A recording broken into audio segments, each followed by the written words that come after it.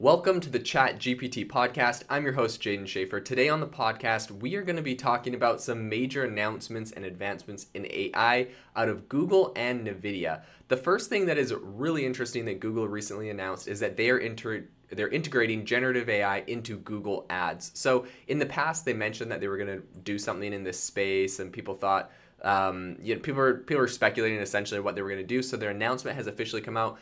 And essentially what they're going to be able to do is you're going to be able to give Google Ads your landing page or your web page, your product page, whatever. It's going to be able to scan that, read all the information, look at the images on there, and it will go and create what it believes is the best converting ad copy. This is absolutely insane. And as someone that used to do a lot of marketing in the past on Google Ads myself, it's kind of like, a heaven send where it was kind of the worst to have to come up with new keywords and new headlines. And not that it's the worst, sometimes it's fun or whatever, but you always wonder, is there something I'm completely missing? Is there something that's way off that I'm not thinking of? Yada, yada. So this is actually going to be, I think, really cool in a sense that you're going to just plug your website in and Google is going to do it. Now, does this bring up some ethical questions or some causes for concern? Yes. One of those being, what if, you put in let's say, a skin cream or something on a landing page.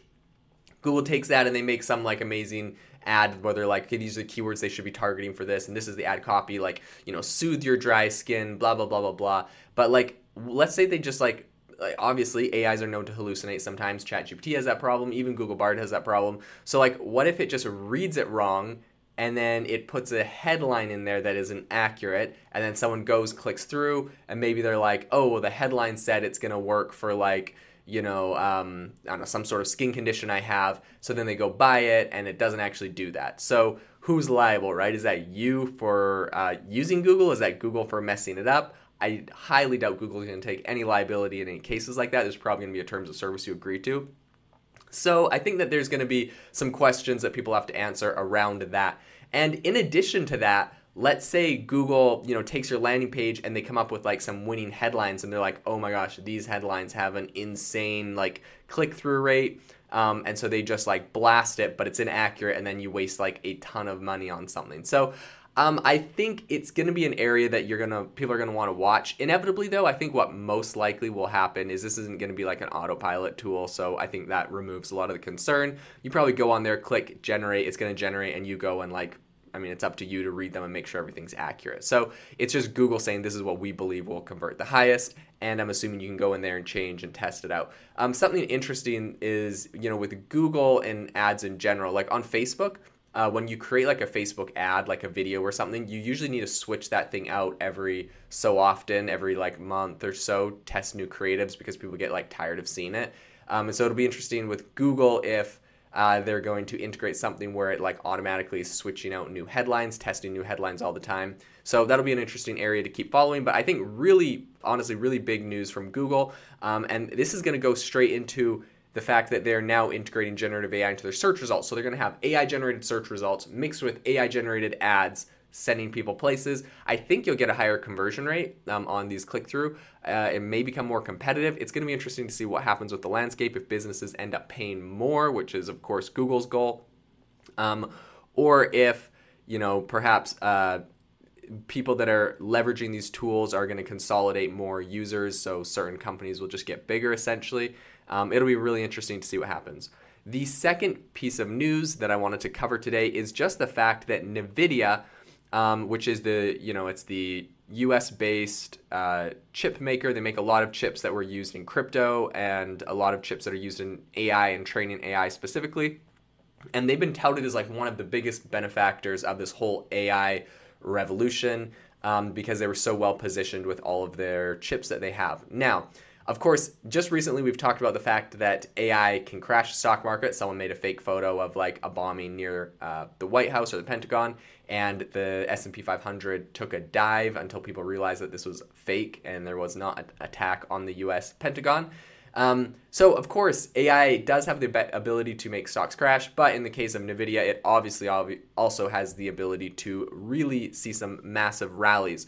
So Nividia just kind of updated revenue forecast that was a lot higher than Wall Street's expectations.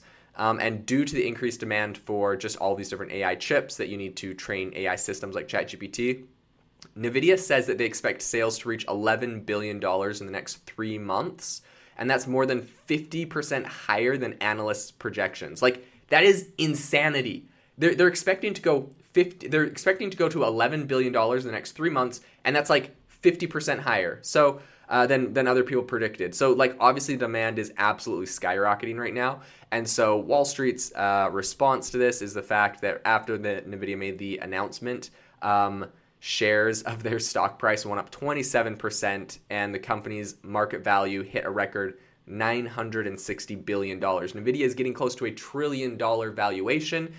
This is, a very significant company, very big company. They've been making some really big moves for quite a while now. But honestly, if you look over the course of the last 5 years, Nividia is kind of one that really has come from the sidelines and really, really exploded. They leveraged the whole crypto. They're one of the few companies that really leverage the crypto boom, and then when crypto is having its crypto winter and kind of stalling right now, you'd expect Nvidia to perhaps slow down, but with AI coming right next, it just continued and accelerated, if anything, to be honest. So I think essentially just more people using AI for cloud computing, for enterprise sectors, and then just sales in data centers and everything else that's going on right now.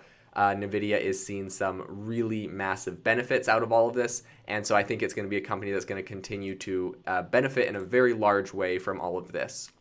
So one other piece of information that I wanted to, or one other AI bit of news that is coming out of Google that I wanted to cover today is the fact that Google has something called Flamingo VLM, which essentially they're using and integrating into YouTube Shorts. And so, as you know, recently Google merged their DeepMind and Google Brain, which were kind of their two big AI companies. DeepMind was an acquired company and Google Brain was their internal AI company. And they've kind of been operating separately, doing different things, right? There's kind of a difference between machine learning and artificial intelligence. And different companies were specializing in those, but they've smashed them together right now because they said, we need to compete with Microsoft. If you've seen in the last couple of days, Microsoft made some massive announcements to all the areas they're integrating AI, similar to what Google did recently. And so Google and Microsoft are kind of in this head-to-head battle for AI dominance. Because of that, they recently merged their DeepMind and their Google Brain into one company. They're like, we just need everyone to be on the same page, working as fast as we can to catch up to Microsoft and OpenAI.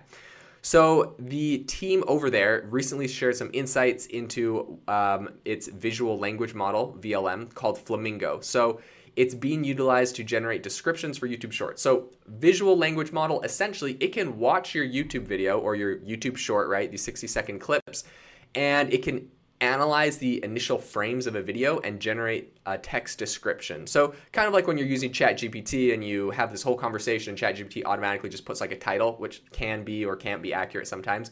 They're going to do the same thing with YouTube Shorts, where they can watch the whole video, listen to the audio, and they will decide on like the title that you can do and the description that you can add, and they'll be able to add keywords, and a whole bunch of other data. And this is something I think this is going to be a trend we see going forward in all content produced online. At some point, I'm going to take this video that's a podcast that I'm recording right now. I'm going to throw it onto a platform that's going to automatically add captions, descriptions, title, whatever. Maybe we'll A/B test 5 different titles to see which performs the best based off the content I talked about on the podcast. And I think it's going to be really hands-off for creators and consumers, where it's going to be probably a lot of machine learning and AI that's generating sort of the grunt work or other text. Now, that being said, of course, there's going to be people that want to do this themselves.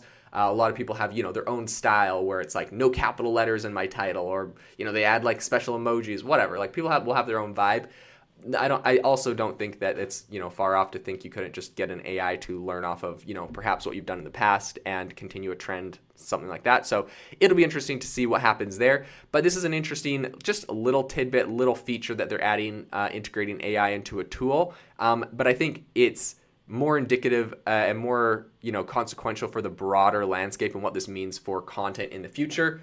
This means essentially you will upload a piece of content. Perhaps I won't even write the title for an article, or the Wall Street Journal won't write the title for the article. They'll just throw the article, all the content up there, and AI will determine what title performs the best, what description performs the best, what image performs the best for that article. And it's going to be the same thing for YouTube thumbnails and all this kind of stuff, where I believe AI can auto-generate a lot of that. Man, YouTube thumbnails, that'll be crazy. I bet you they can just look through your video, take a screenshot of you talking at some point, make a crazy thumbnail based off of what's popular on YouTube or, trends or styles you like. And if YouTube doesn't do this, somebody else will. So it's going to be interesting, and I think this is going to be a really big trend in the industry where you will no longer create, some of the categorizing content around your content.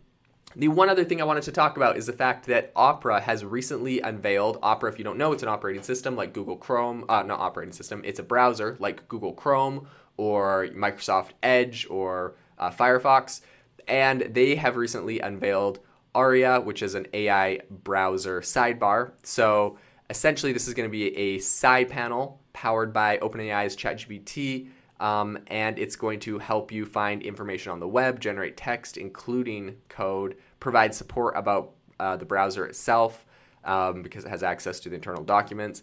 And I think maybe most importantly is the fact that it is constantly fed new information, meaning there's not going to be a limit on the 2021 message that ChatGPT classically gives you, which is something like, are you looking, you're like, blah, blah, blah, we're not trained on any content past 2021. I wonder when they're going to just get rid of that. They're already integrating Microsoft Bing search into the free tier. So at what point do they just stop saying we're not trained on that data and just say we're live trained every day on everything everyone's searching for?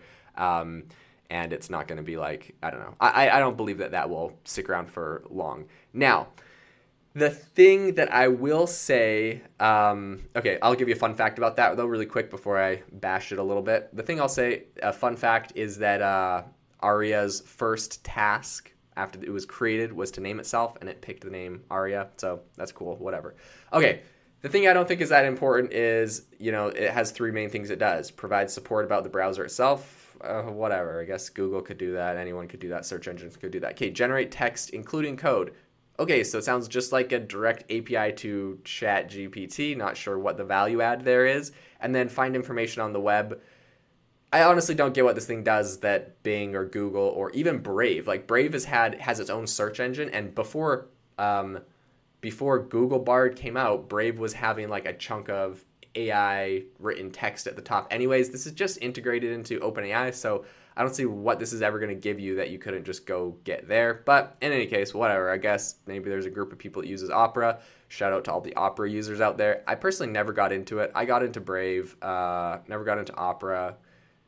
Yeah, whatever. That is what it is. So in any case, some massive advancements in AI right now. This week, we are seeing some big things out of big players like Google, Nividia, and others. It's going to be interesting to follow on and see how this continues to evolve. If you loved today's podcast, I'd really appreciate it if you rate us wherever you listen to your podcasts, on Apple or Spotify or whatever. It really helps more people find out about the podcast, and it's really encouraging for me as well. As you know, I do this for free to help share great AI insights to you. In addition, if you're interested in a more collaborative experience and community, I would highly recommend check out the show notes. There's a link to our Facebook community where we talk about AI every day, what people are working on, projects, tips, tools, all that kind of stuff. So I'd love to see you there. Thanks so much for listening to the podcast, and I hope you have a wonderful rest of your